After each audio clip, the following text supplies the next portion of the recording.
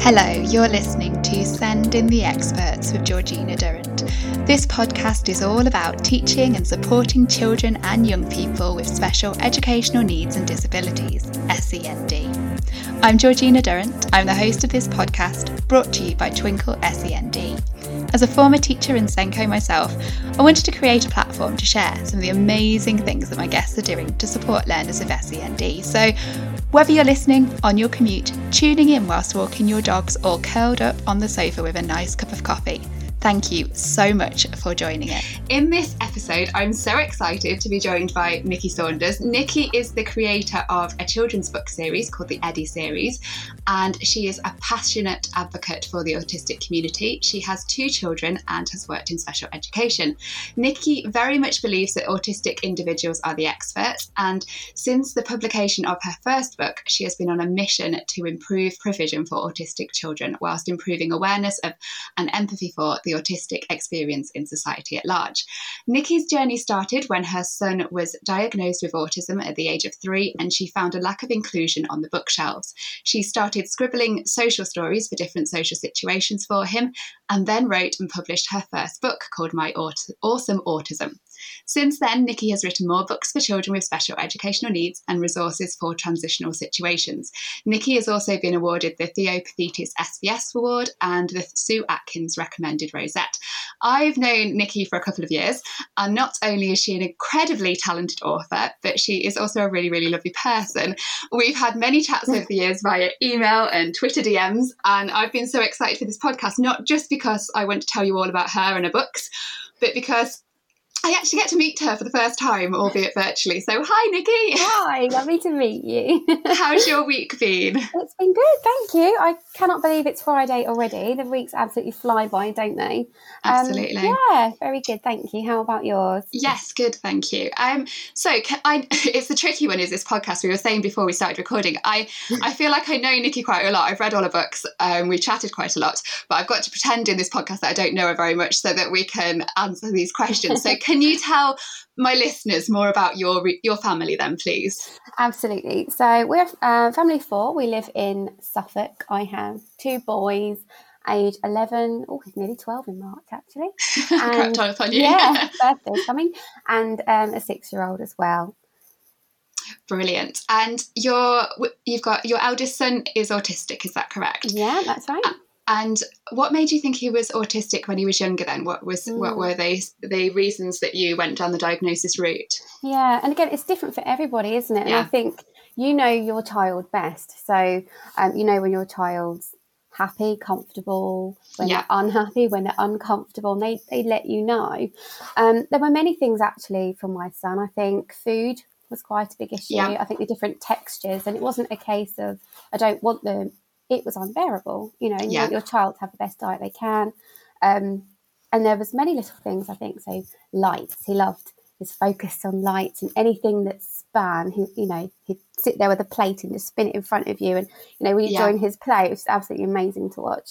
And again, I think sand was another thing on his toes. Okay. And that's one thing he really didn't like. So he would let me know about these as many little things that built up over time. Yeah. So we went down the diagnosis route, but that said, I think as soon as his language came, he recited the alphabet backwards, and things like that. His mind was just absolutely amazing the way his memory skills are. Letters, numbers, shapes. He could tell you all of them, could label everything. But again, in a conversation with you or a new person or within a new experience, he may use like a script for a part of a film. So I remember the Mr. Tumble. There was a game called the Mr. Tumble Tap, and if you got it wrong, it used to say, that's not quite right. So we could be doing a puzzle together, and if it didn't fit, he would say, that's not quite right. And that would be his way of telling you. So I was, used to it, but obviously other people, I'd have to explain what he actually meant. Yes. So there was quite a few things actually, but yeah. Yeah, absolutely. And when did you get diagnosed? What was the process for you? When did you start looking at getting him diagnosed or looking into the reasons behind some of the parts of it? Quite young, actually. He was very sensory from a young age. So obviously that could cause him a lot of confusion and frustration. And I wanted to help him the best I can. Yeah. But I think many professionals and parents will say the same. The process is quite lengthy, isn't it? The waiting list is long and you're passed around. I think we saw a health visitor, doctor, speech and language, then passed to hearing, and then eventually we hit a waiting list somewhere. So it was a long process, but equally, he was only 3. So I'm really aware that some children don't have the privilege of the diagnosis before school. And the parents and teachers can really struggle to get that. Yeah, absolutely. So your book is about helping children understand their diagnosis of autism. When did you tell your son that he was autistic, and how did you go about it? Yeah, so I've always been guided by him, and I'd like to be honest with my children, regardless of what it is. And I kind of waited for the right time for him, really.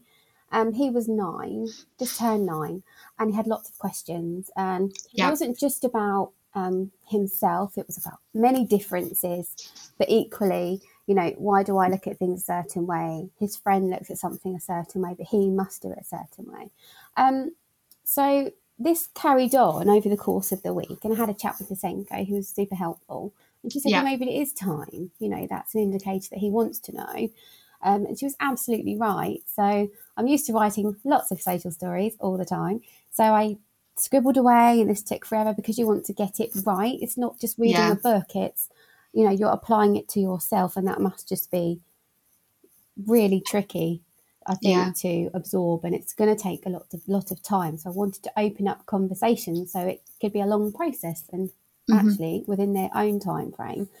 And I think for other children to talk about the right age of, when they want to know about the diagnosis, again, it's down to that child, isn't it? Really? Guided by them when they start questioning it. And when it becomes it seems like there's going to be more benefit to explaining it to them.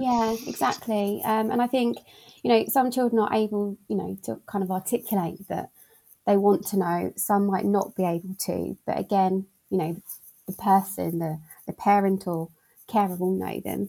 And when they're they're the experts. Absolutely. They know their child better than anyone, don't they? Do. And how has having an understanding of his diagnosis helped him, do you think? Have you noticed a change? Absolutely. Since telling him? I think straight away, especially now he's at high school. It sounds strange saying that now. So there was a scenario last week in music, and I thought, I wonder how that's going to go. Because sometimes noise wasn't really an issue in primary school. It was the toddler. But again, now he's in a larger environment, in music lessons and things like that.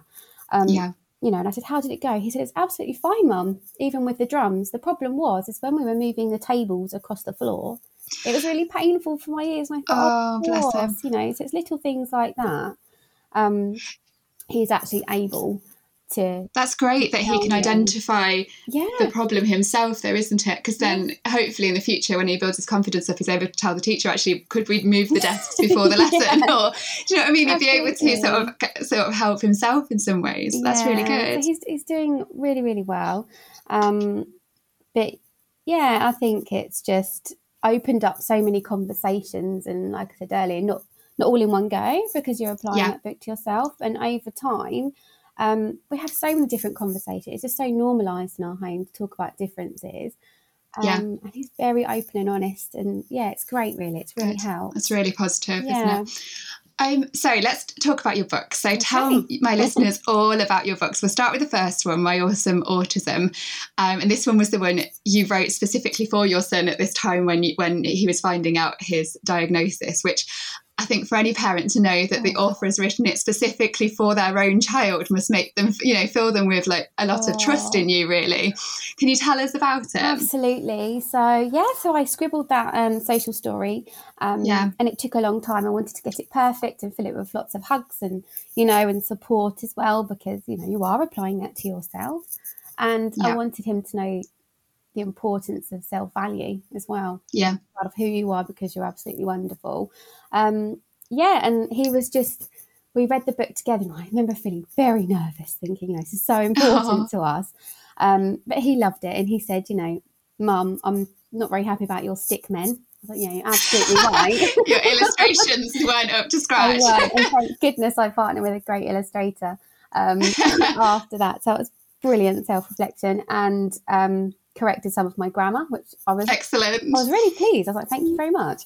So he's like your editor as well now, not just the first person to read it. He reviews absolutely everything and the logic in it as well. He said, wow, does that mean I don't have to try and understand all of these things that other people kind of want to understand? I said, absolutely right. You know, it's you just follow how you feel and deal with what you need to. And he is so proud of the book. He tells me I'm the source of that. I said, you absolutely are. But equally, I'm just as proud of him because he's just doing so well. Oh, that's wonderful. Yeah. It's so lovely that he's so proud of you and what you've done. Does he tell everyone at school? Yeah, he has done. And what's really lovely, his primary school, in year 6 for Autism Awareness Week, they actually read my book out in the virtual assemblies as best they could. Yeah. And he was the head teacher was lovely and asked him first if it was okay. And he was so proud, it was really nice. And he's able to talk to his friends about it. So it's lovely. You've sort of made it cool as well, haven't you? You know, his mum's an author. She's written about him. You've sort of given him quite a lot of street cred with it. Absolutely. I love that. Just in case, I'm presuming most of our listeners, because they are teachers and special needs teachers, will know what a social story is. But could you just explain what a social story is, just in case somebody's listening and not quite understood that little bit? Yeah, absolutely. So children that learn visually will need the pictures on paper. Each stage of that scenario that's going to happen. There's nothing worse for them than going into a scenario that they didn't expect. But if they can visualise it first through pictures, it can be stickmen, that's fine. Yeah. And apply it to, that social scenario or new experience. Yeah, and also brilliant. give them time to process it before it happens. And equally, if they can, open up emotion and conversations. Yeah, so if they can think about any concerns they've got about that situation that's coming up, and they can talk about it, and then you can sort of plan together about it. Exactly. When you were doing these, I'm going a little bit off piece, but when you were doing these social stories together, and you were sort of writing them down, when you said before you wrote My Awesome Autism and you were sort of scribbling your own ones down, what sort of situations were you doing them for, just out of interest? Oh, there were so many. So it was my first play date, my first sleepover, using my cutlery, going to the beach with nanny as opposed to mummy, just so many, I think. That's wonderful. And it could be hair washing, teeth brushing. We've done so many, and that was even before I worked in education. I had worked previously with adults who are autistic, but I knew that that's what we needed, and it worked. It was brilliant. Really, really helpful. I was going to ask, if you had understanding of autism before, or if it was because of your autistic child that you developed that understanding, that you had it before as well. Yeah, and obviously, it was just meant to be, I think, and I remember when I was pregnant with him, I was still working with the adults with autism in the community, and along came my little one. So it was obviously meant to be, and that's just been my path for a very long time. I love it. Lovely. So you've also written a fair few more books since then. I feel like you're always churning one out of them. Nikki, you've got so many and they're all brilliant. How many have you written? Lockdown was good for me. I think I've written over 20, I think, but published, I think I have 8. There was 9 because there was 2 different versions of My Awesome Autism. I love this. You don't actually know how many because you've written so many. So many. It's actually specifically 8 and I'm on book 9. Wow. At the moment. So lockdown I think was absolutely brilliant for, my son was here, where he could view them for me, review everything, and you had your editor at home, really, didn't you? Yeah, absolutely. So it's been an incredible journey, really. Because when was My Awesome Autism, when did that one come out? Because it's not that long ago. It's not like you're this author that's been writing for like 10 years, is it? No, that was very recent. April 2019. Wow, so that is a lot of books to have written in such a short space of time. Are you literally just writing all the time? It does feel that way, absolutely. I'm studying as well, so I feel like I've always got pen to paper. Brilliant. But I think once you've got something and you need to put it on paper, you need to get it out. I've got such a creative drive. It does catch you up. Wow, absolutely. So your book, if we start about My Friend Eddie, because I think that's a lovely one, can you tell us about that book? I can. So having experienced firsthand what it's like for your child in the classroom and other children asking questions, and sometimes being there's some social confusion too. I understood when I received messages from parents on my social media channels to, you know, do you have one for siblings or class friends? And I thought, I don't, but I do in my mind, you know, I can do that. And I thought about it. And at first I thought, no, it's not for me. It's just this one book. And then all of a sudden off she goes, you know, and then I've got one for everybody else. So along came My Friend Eddie with a little bit more text, because again, you're not applying a diagnosis to yourself. You know, neurotypically you can have a lot of conversations per page. But yeah, it's the same characters and it looks very similar. Yeah, so that one is, so it's for sort of siblings and friends, like peers in school, that sort of thing, to sort of understand their autistic friends a little bit more. Yeah, and it can be, you know, whether the child's in school, at home, at a friend's house, you know, with family. I think the books, children are in so many places, can be used anywhere, you know. Yeah, so, anywhere a child goes, which is everywhere pretty much. Exactly. That's wonderful. And you've also done another one called Eddie's Colourful Feelings, which has my favourite front cover. It's a beautiful, has it got a rainbow on it, I believe? Yeah, it's got a beautiful rainbow on the front. What's that one about then? Oh, I absolutely love this one. So my son, there is a name for this and I need to think about what it is, but he would apply different colours to different emotions. Oh, yes. Wow. So if you're feeling sad, it would be purple. Red, if you're feeling a bit frustrated and angry. Yellow, a bit calm, you know, things like this. Green, feel really relaxed and happy. And that was something that was like a shortcut, if you like, for him to explain how he felt and us to take time after that to look at solutions. So again, it's about, you know, finding strategies for emotional regulation and actually kind of highlighting the importance about what to do, not what not to do. I think it can be quite easy, whether you're in a setting or at home, so, no, don't do that, don't do that. And actually, a lot of autistic children just need to know, well, what can I do to help me with this emotion? You know, what is my strategy? Yeah. And through colours and some interactive pages throughout the book, you know, we can get there and help the children. So I really enjoyed doing that one. Yeah, I can imagine. And I bet you've had some lovely feedback on that one as well as the other ones. You probably get lots of lovely reviews on lots of bookshops online. I do. And lots of parents and teachers. So yeah, it's just been wonderful, really.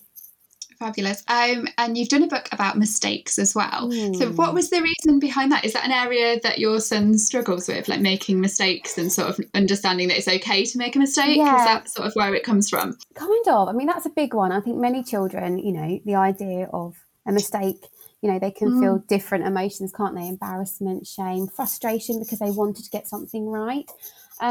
However, in our experience and having worked with children in special needs as well, sometimes I think if you're in a mainstream situation, being autistic, you're constantly looking for social markers around you. Am I doing the right thing? I'm on track, you know, that kind of thing. And when you make a mistake, you know, for the autistic person, that must feel very frustrating. You've tried so hard to keep up and on track with everybody else. You're just kind of intently looking at yourself, whereas actually we all make mistakes. Yes, you know? Absolutely. And the best thing, you know, we can do as parents, teachers, carers is make mistakes ourselves, you know, mess up, show them how we come back from that. It's okay. And that's what the book's about, really. So there's lots of different characters in the book. So the teacher makes a mistake, which is quite funny. That was our favourite page. She drops the plant pot, you know, and says something silly on the board. And the children are laughing. So it's finding the humour in that as well. And it's okay. We're all human. You know, it's just okay to make a mistake. I think that's a really good point, because we're always talking about, you know, trying your best at school and trying to make sure you get everything right. But it isn't about getting everything right. We learn through mistakes, especially when you think about like maths. That always comes to mind when I think of mistakes. The only way you can learn, really, I feel, is to make mistakes and learn how to unpick it and see how you did something and work out, okay, I made a mistake. What did I do wrong and how can I unpick that? And you actually learn a lot more from it. And I will know for next time, which is going to help me. Absolutely. And really important to see other people as especially teachers and parents also making mistakes and what they then do. I think that's the important bit, isn't it? What happens after they make that mistake? Yes, they've written that thing on the board that they shouldn't have done, or they've dropped the plant pot, but what did they do afterwards? Did they go berserk, or did they, solve the problem? What did they do in the book, by the way, when they dropped the plant pot on the floor? So they were doing a gardening lesson, and it was meant to say plants and weeds. But it changed to plants and we, and all the children were laughing. I love the children's humour in that, Nikki. Yeah, exactly. My son absolutely loved it. But I think actually as adults, children can be watching us. If we do make a mistake and we go, and we're getting frustrated, oh, look what I've done, then, they can mimic that and think that that's what we do. And actually that's not what you have to do. We can all just go, okay, that everyone makes mistakes. We can learn a lot from children as well. So yes, I love that.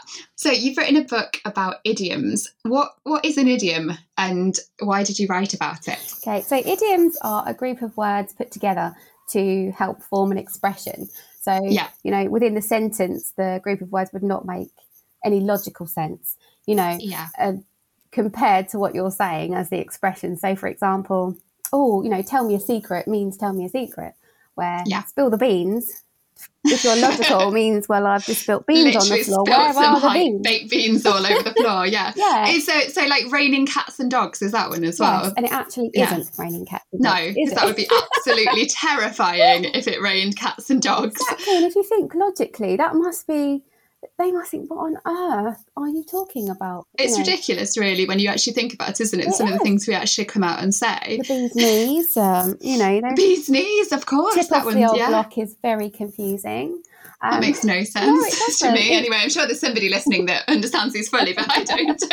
And I've learned so many more as well. And I think there was one evening we were talking about a scenario that was going to happen in the future, and we were looking at some solutions. And I said to the children, okay, well, we will cross that bridge when it comes to it. Where's the bridge? And my eldest said to me, Mum, you've done it again. I said, yes, I have. I'm sorry. I don't know why I said that. What I mean is, and I had to rephrase it. But I think there's over 25,000 idiomatic expressions within the English language alone. So, yeah. Oh, my goodness. Hopefully not all in your book, though, Nikki. No. It'd be a long book. I love the series two. But the children help pick their favourite ones, actually. So, we've had a lot of giggles over that. I was just going to say, I bet that book caused it, instead of making it a stressful thing that's like really difficult to understand, you've actually brought the humour into it for them. I imagine. I bet your kids find it funny now. Yeah, they really and when people do. come out with it, I bet there's like a little sideways glance at you, like, oh, they're saying that. They said cats and dogs are coming from the sky. It's really helped because my eldest, he's doing different puns and idioms at school, and he's really enjoying it because of our experience at home. So that's been amazing. I think their favourite one was Bob's your uncle, because he's actually not. I wonder if it's more confusing if he is as well, because everybody says it. You're like, how do you know that Bob is my uncle? How have you got this information on me? It's very confusing. That's a really good idea for a book. I bet that one's a really useful one for people to pick up if it is an area that they're struggling with and thinking. And like you say, bringing the humour back into it and sort of looking at it from that angle. I love that. So are your books they're not just aimed at parents and kids, they're actually useful for teachers as well, aren't they? Are you finding lots of schools are finding them useful? Yes, absolutely. So I'm hearing lots back from teachers and Senkos, teaching assistants as well. I think having worked in a special school as well, I kind of know how you can apply some of the books in similar scenarios. Some of them will go, home with the child and maybe back to school, especially the I'm going to school transition workbook. That's, you can add photos into that one. Yeah, could you explain about that book then? So that book is, you wrote it for starting school, so for preschool children who are about to start school. Yeah, so I assume everyone knows what I'm talking about, yeah. I do. I know all of Nikki's books, but I'm just aware that someone listening might be thinking, that sounds like a useful book. Tell us more about that. Of course. So that's a transition workbook that helps a child learn visually what to expect in their new environment, how to perceive that and why. Which is quite a lot for them to take in when they're about to, be away from their parents, carers or whoever, and learn new routines, new strategies. There's so much for them to learn. And I think as much visual evidence as possible of what the environment they're going into will really, really help them, and kind of place in their mind what they're going to do and where they're going to be. And I bet when your little boy started, well, he's not a little boy anymore, is he? If he listens to this, he won't like me saying that. But your son, when he started school, did you scribble some social stories for that then? I did, yes. Yeah, so that's probably where it started, but then later on you've written the book. Yes, and I think with my youngest, he really needed that. Right. Because he has social communication difficulties. You wouldn't notice it now, but I think before he started school, he really needed everything in place. So I published this one. School were amazing. So they sent me the photos that I'd requested. And there you go. It's in the book. And, you know, there's some interactive pages to help the children. And it's just a reliable visual aid for them.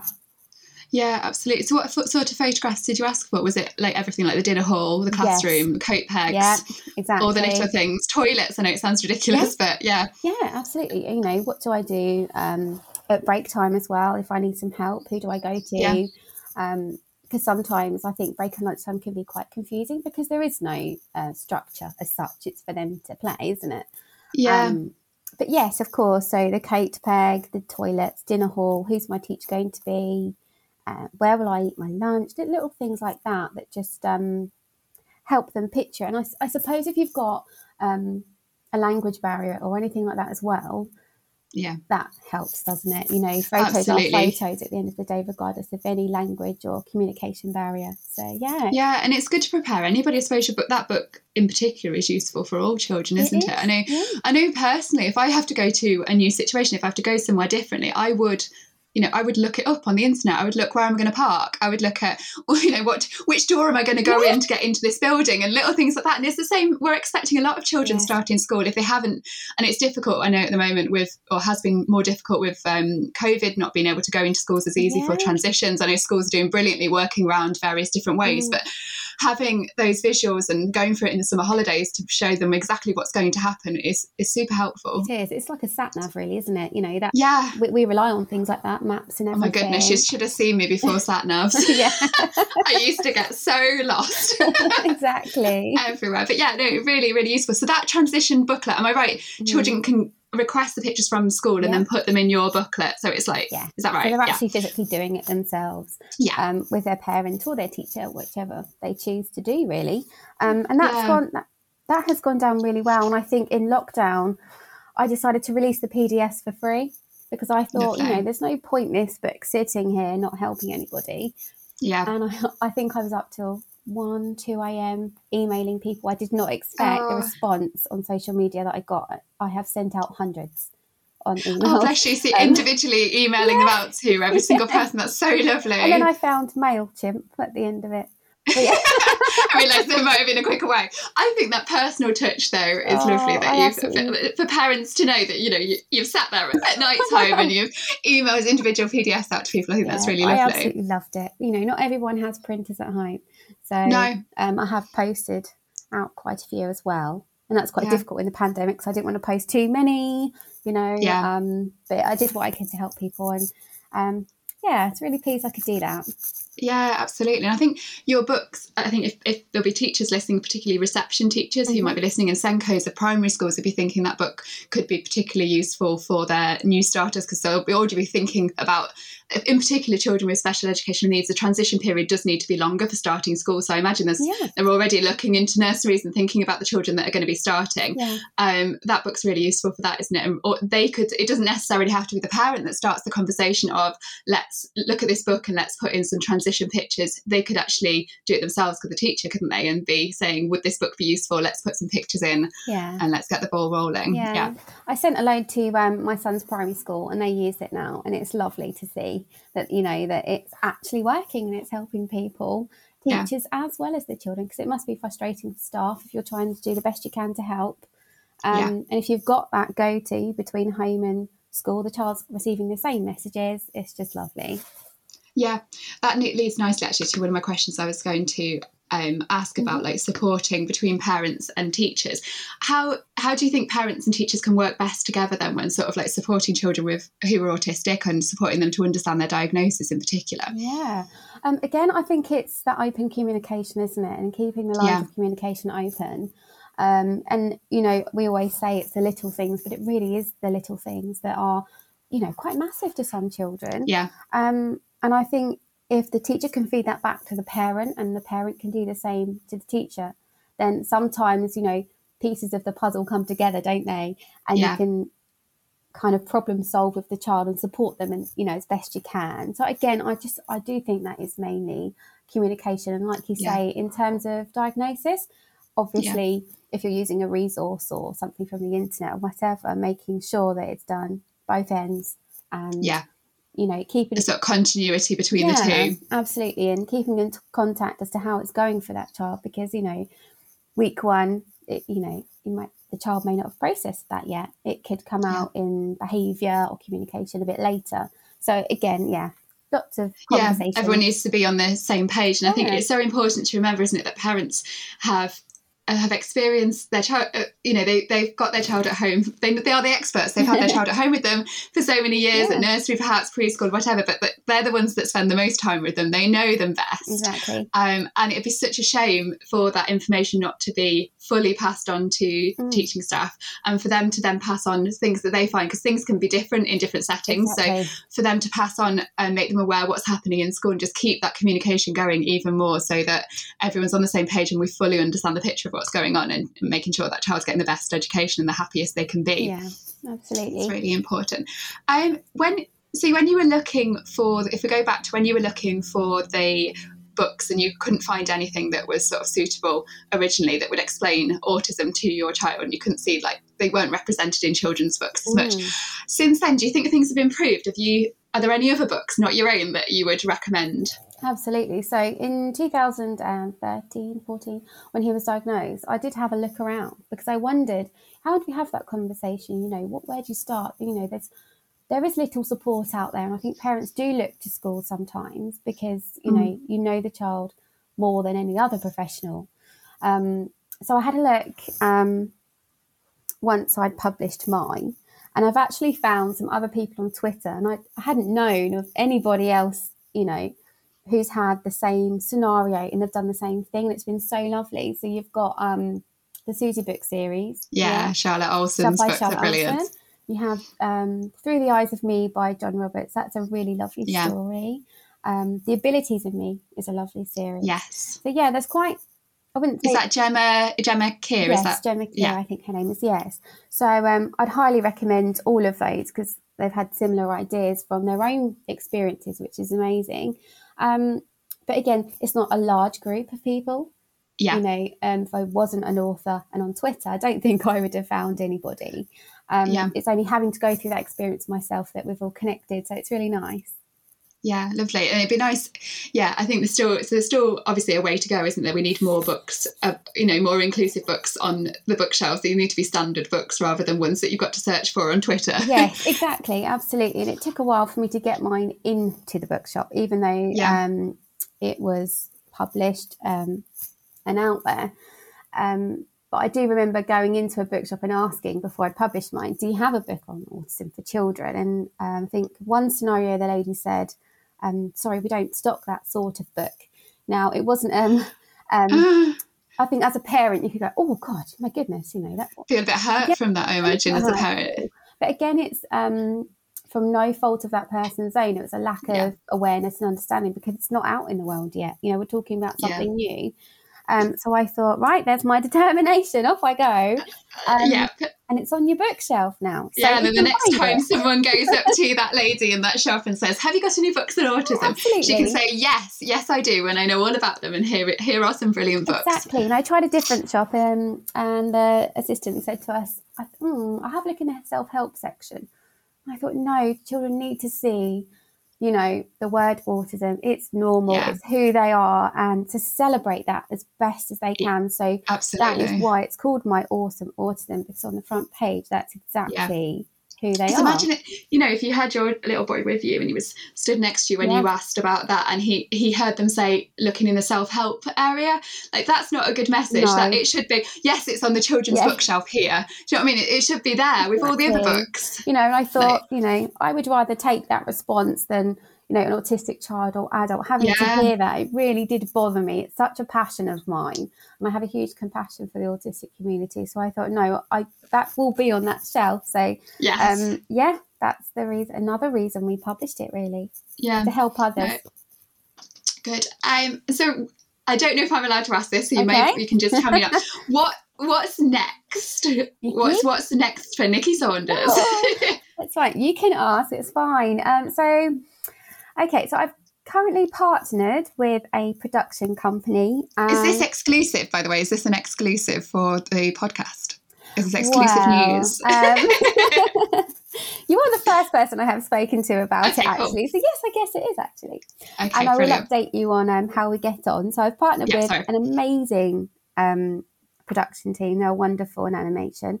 And so we've done the pilot for a new idea we have. Well, it's kind of based on the books anyway.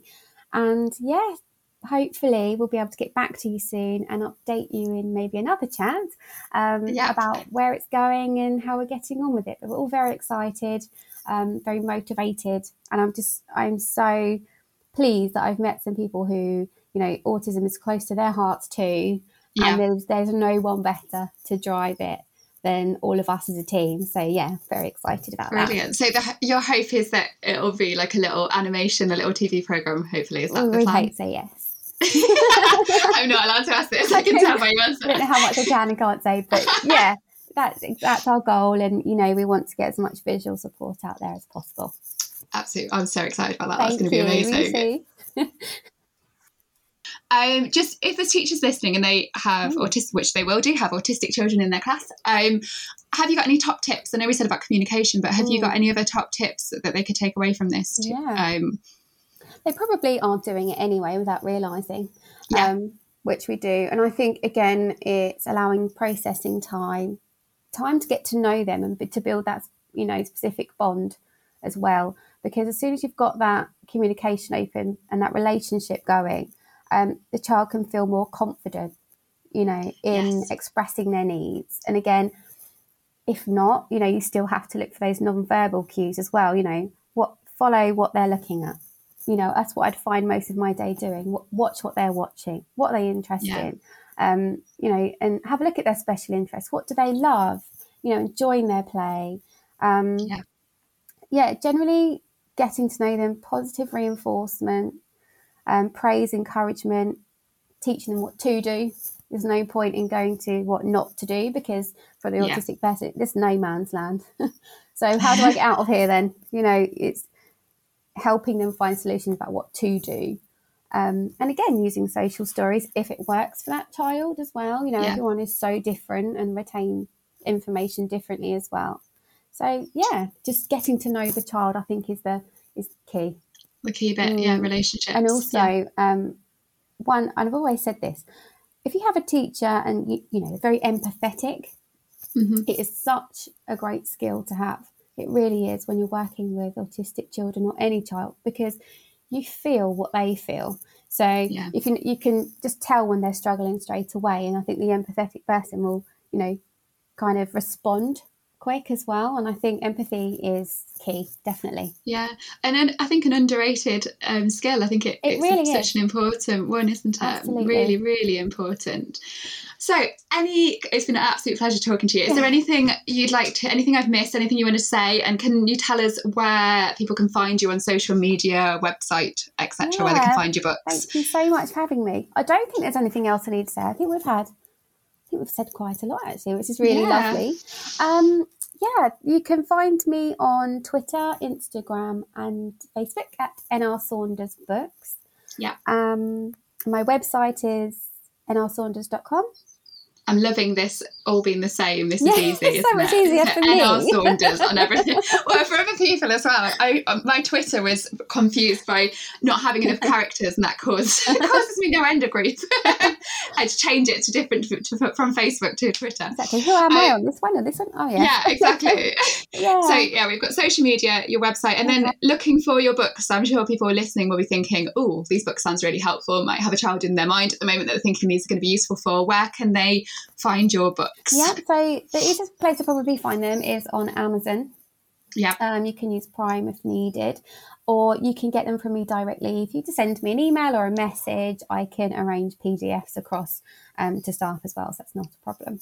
And would they find your email on your website is probably the easiest way? Yeah. So if you go on Nikki's website and find your email address on there, you can send her an email. Or there's a contact form you could just fill out. Oh, brilliant.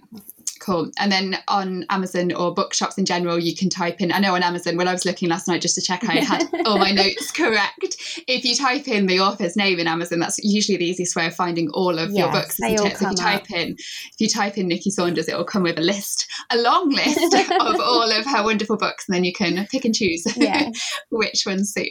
Brilliant. So Waterstones, etc., if you're to find them on those, because obviously not everyone wants to buy from certain shops. Has been in Waterstones, Smiths. Brilliant. Thank you so much for joining me, Nikki. I've really enjoyed meeting you. No, thank you so much. It's lovely to finally actually virtually meet you. Yes. Another absolutely brilliant guest, and do check out her website and her books. And once again, thank you so much for listening to Send in the Experts with me, Georgina Durrant. Please share on social media that you've been listening and help us spread the word about this podcast. See you again next time. Bye.